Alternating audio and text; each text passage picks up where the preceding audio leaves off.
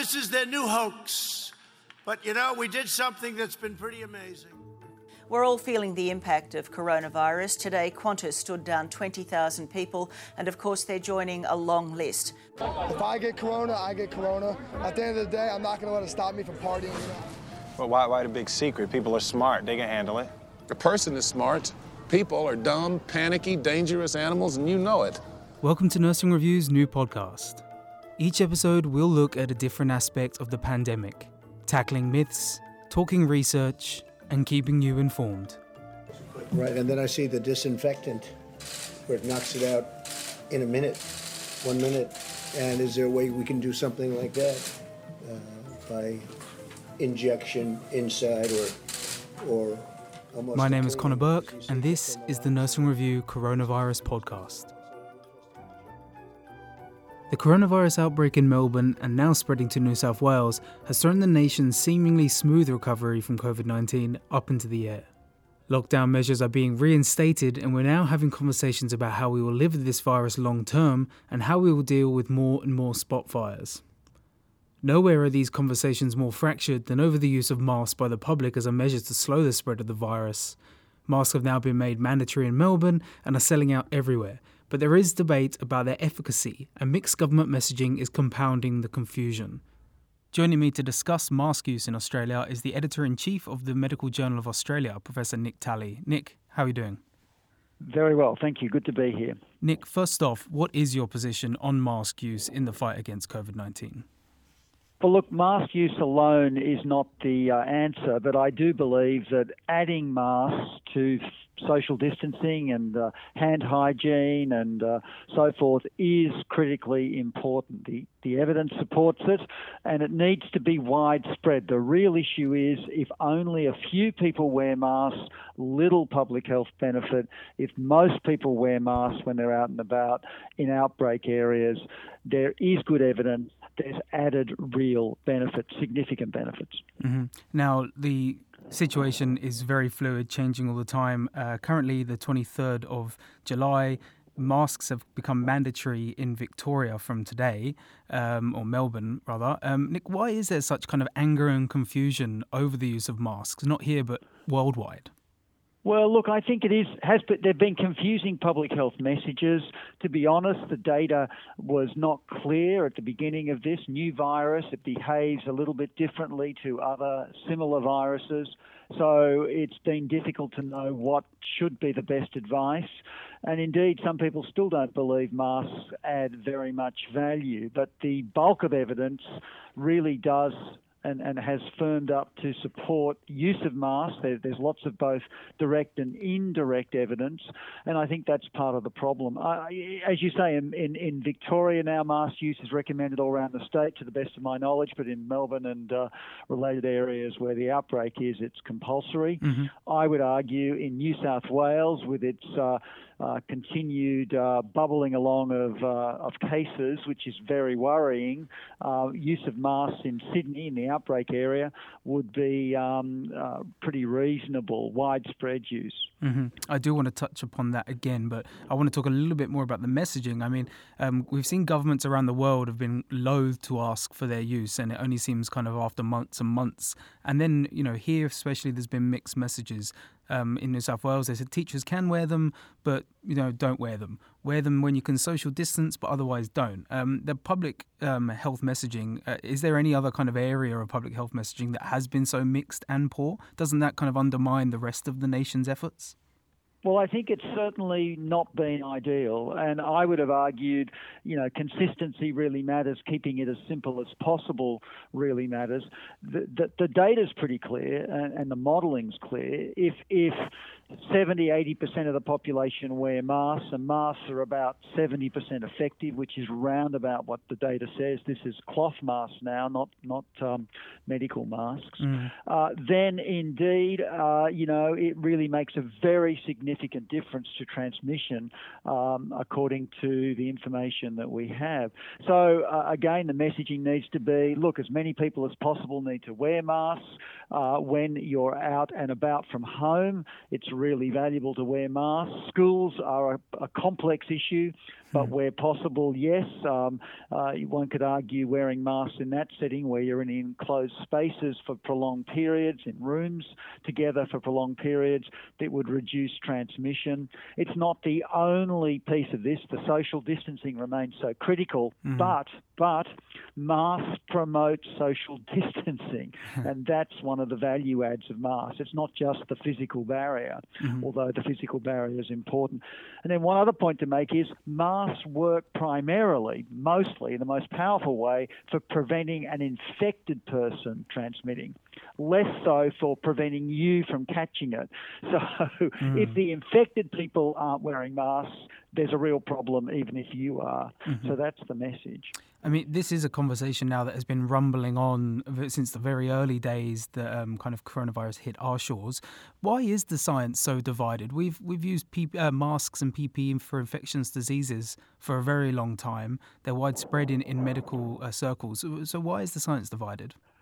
Well, I think that, there was some evidence that was presented, although it wasn't very strong evidence, that masks may not be, standard cloth masks may not be preventative really or very useful. And this was cited as evidence you shouldn't promote mask use.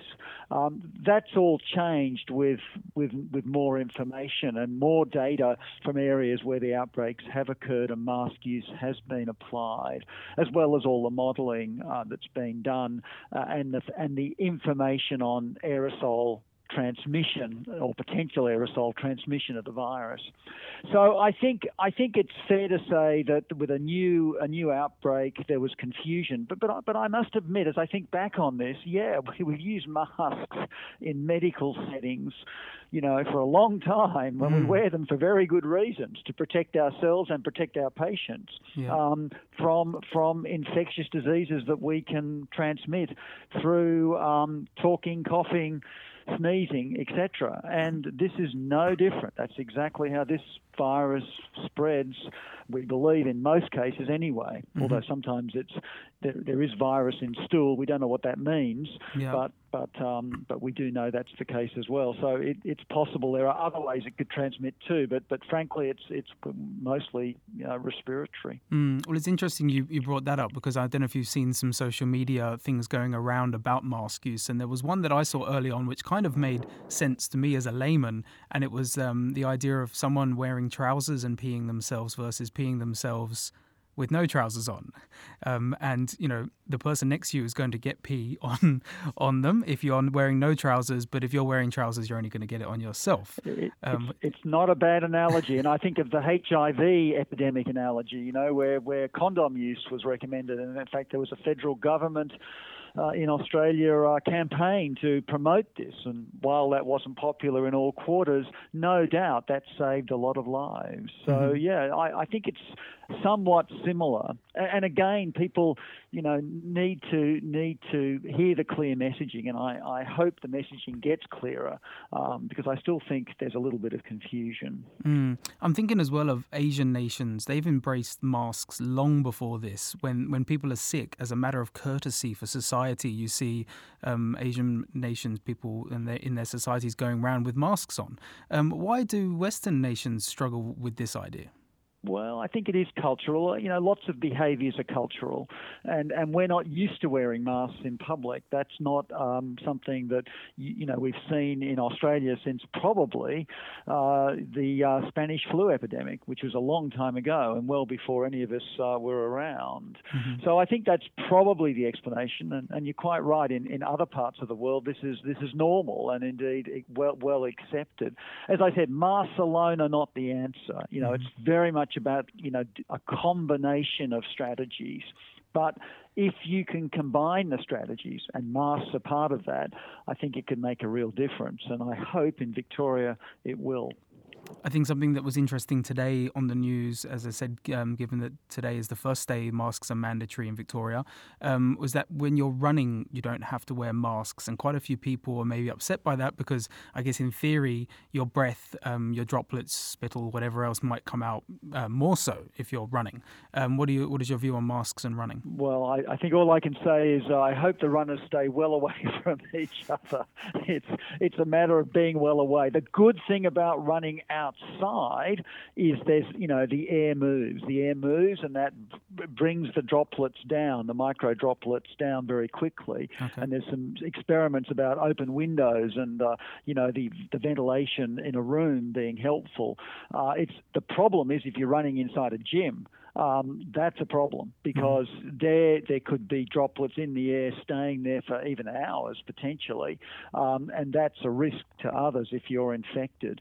So running indoors could be very problematic. It must be hard to run with a mask. So I must say I run, and running with a mask would I think be hard. Mm-hmm. But I think if you do run, you need to run by yourself and well away from others. Mm-hmm. Physical distancing really matters in that setting.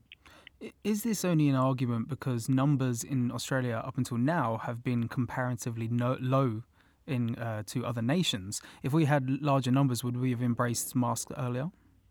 Well, look, I think in the March-April initial wave of infection, most of it was from return travellers. It was easier to isolate, easier to test and trace in that sense. There was limited community transmission. We didn't really have a big community outbreak, although we were fearful there might have been that we were missing. But it looks to me like, in fact, we had limited community outbreak. This is the real first wave we're having now. This in Victoria and probably New South Wales. This is where there's really serious community transmission. And this is why now masks make sense. You could have argued at the last lockdown, perhaps not required. And in hindsight, which is always the easiest tool to apply, in hindsight, I think that's right. But this time, to me at least, based on the evidence that I've seen, it would be very sensible for as many people as possible in outbreak areas. That's in Victoria and New South Wales right now, in outbreak areas to wear masks. And if most people comply, it'll make a difference with the other strategies. Now, the last question, and I imagine for a lot of nurses listening, they might already have a good idea, but what should people look for in an everyday mask? Well, look, obviously, a surgical mask is better than a cloth mask probably, and an N95 mask is better than a surgical mask. But for community situations, it's going to be some kind of cloth mask that people are going to have to use. The recommendations are it be multi-layered, at least 3 layers. It have a water-resistant fabric if possible. It also needs to be dry and clean. So you can make these out of t-shirts or socks or other materials, and there are videos online to teach you how to do this. There are groups making cloth masks with the characteristics I just described that are good quality that you can purchase. You can also purchase medical masks too, although one always worries about supplies running out if that becomes, more problematic with transmission over time. So, yeah, look, I think that they're the characteristics of a good mask, but anything over your face probably helps. It's almost at that stage. And, of course, the key thing is to put it on, wash your hands before you put it on, wash your hands after you put it on, and when you get home, take it off carefully and wash your hands again. Protect yourself from self-infecting. That's obviously key. And wash it every day if you're using a cloth mask. Don't go out in a dirty cloth mask or a wet cloth mask, because that's not probably going to be as effective or safe. Well, Nick, as the editor of MJA, I'm sure you're going to get a glut of mask-related research papers coming your way at some point in the near future. That is correct. And I hope to have you back on to hear about them then. Thank you very much for joining us. Thanks for your time. Thank you.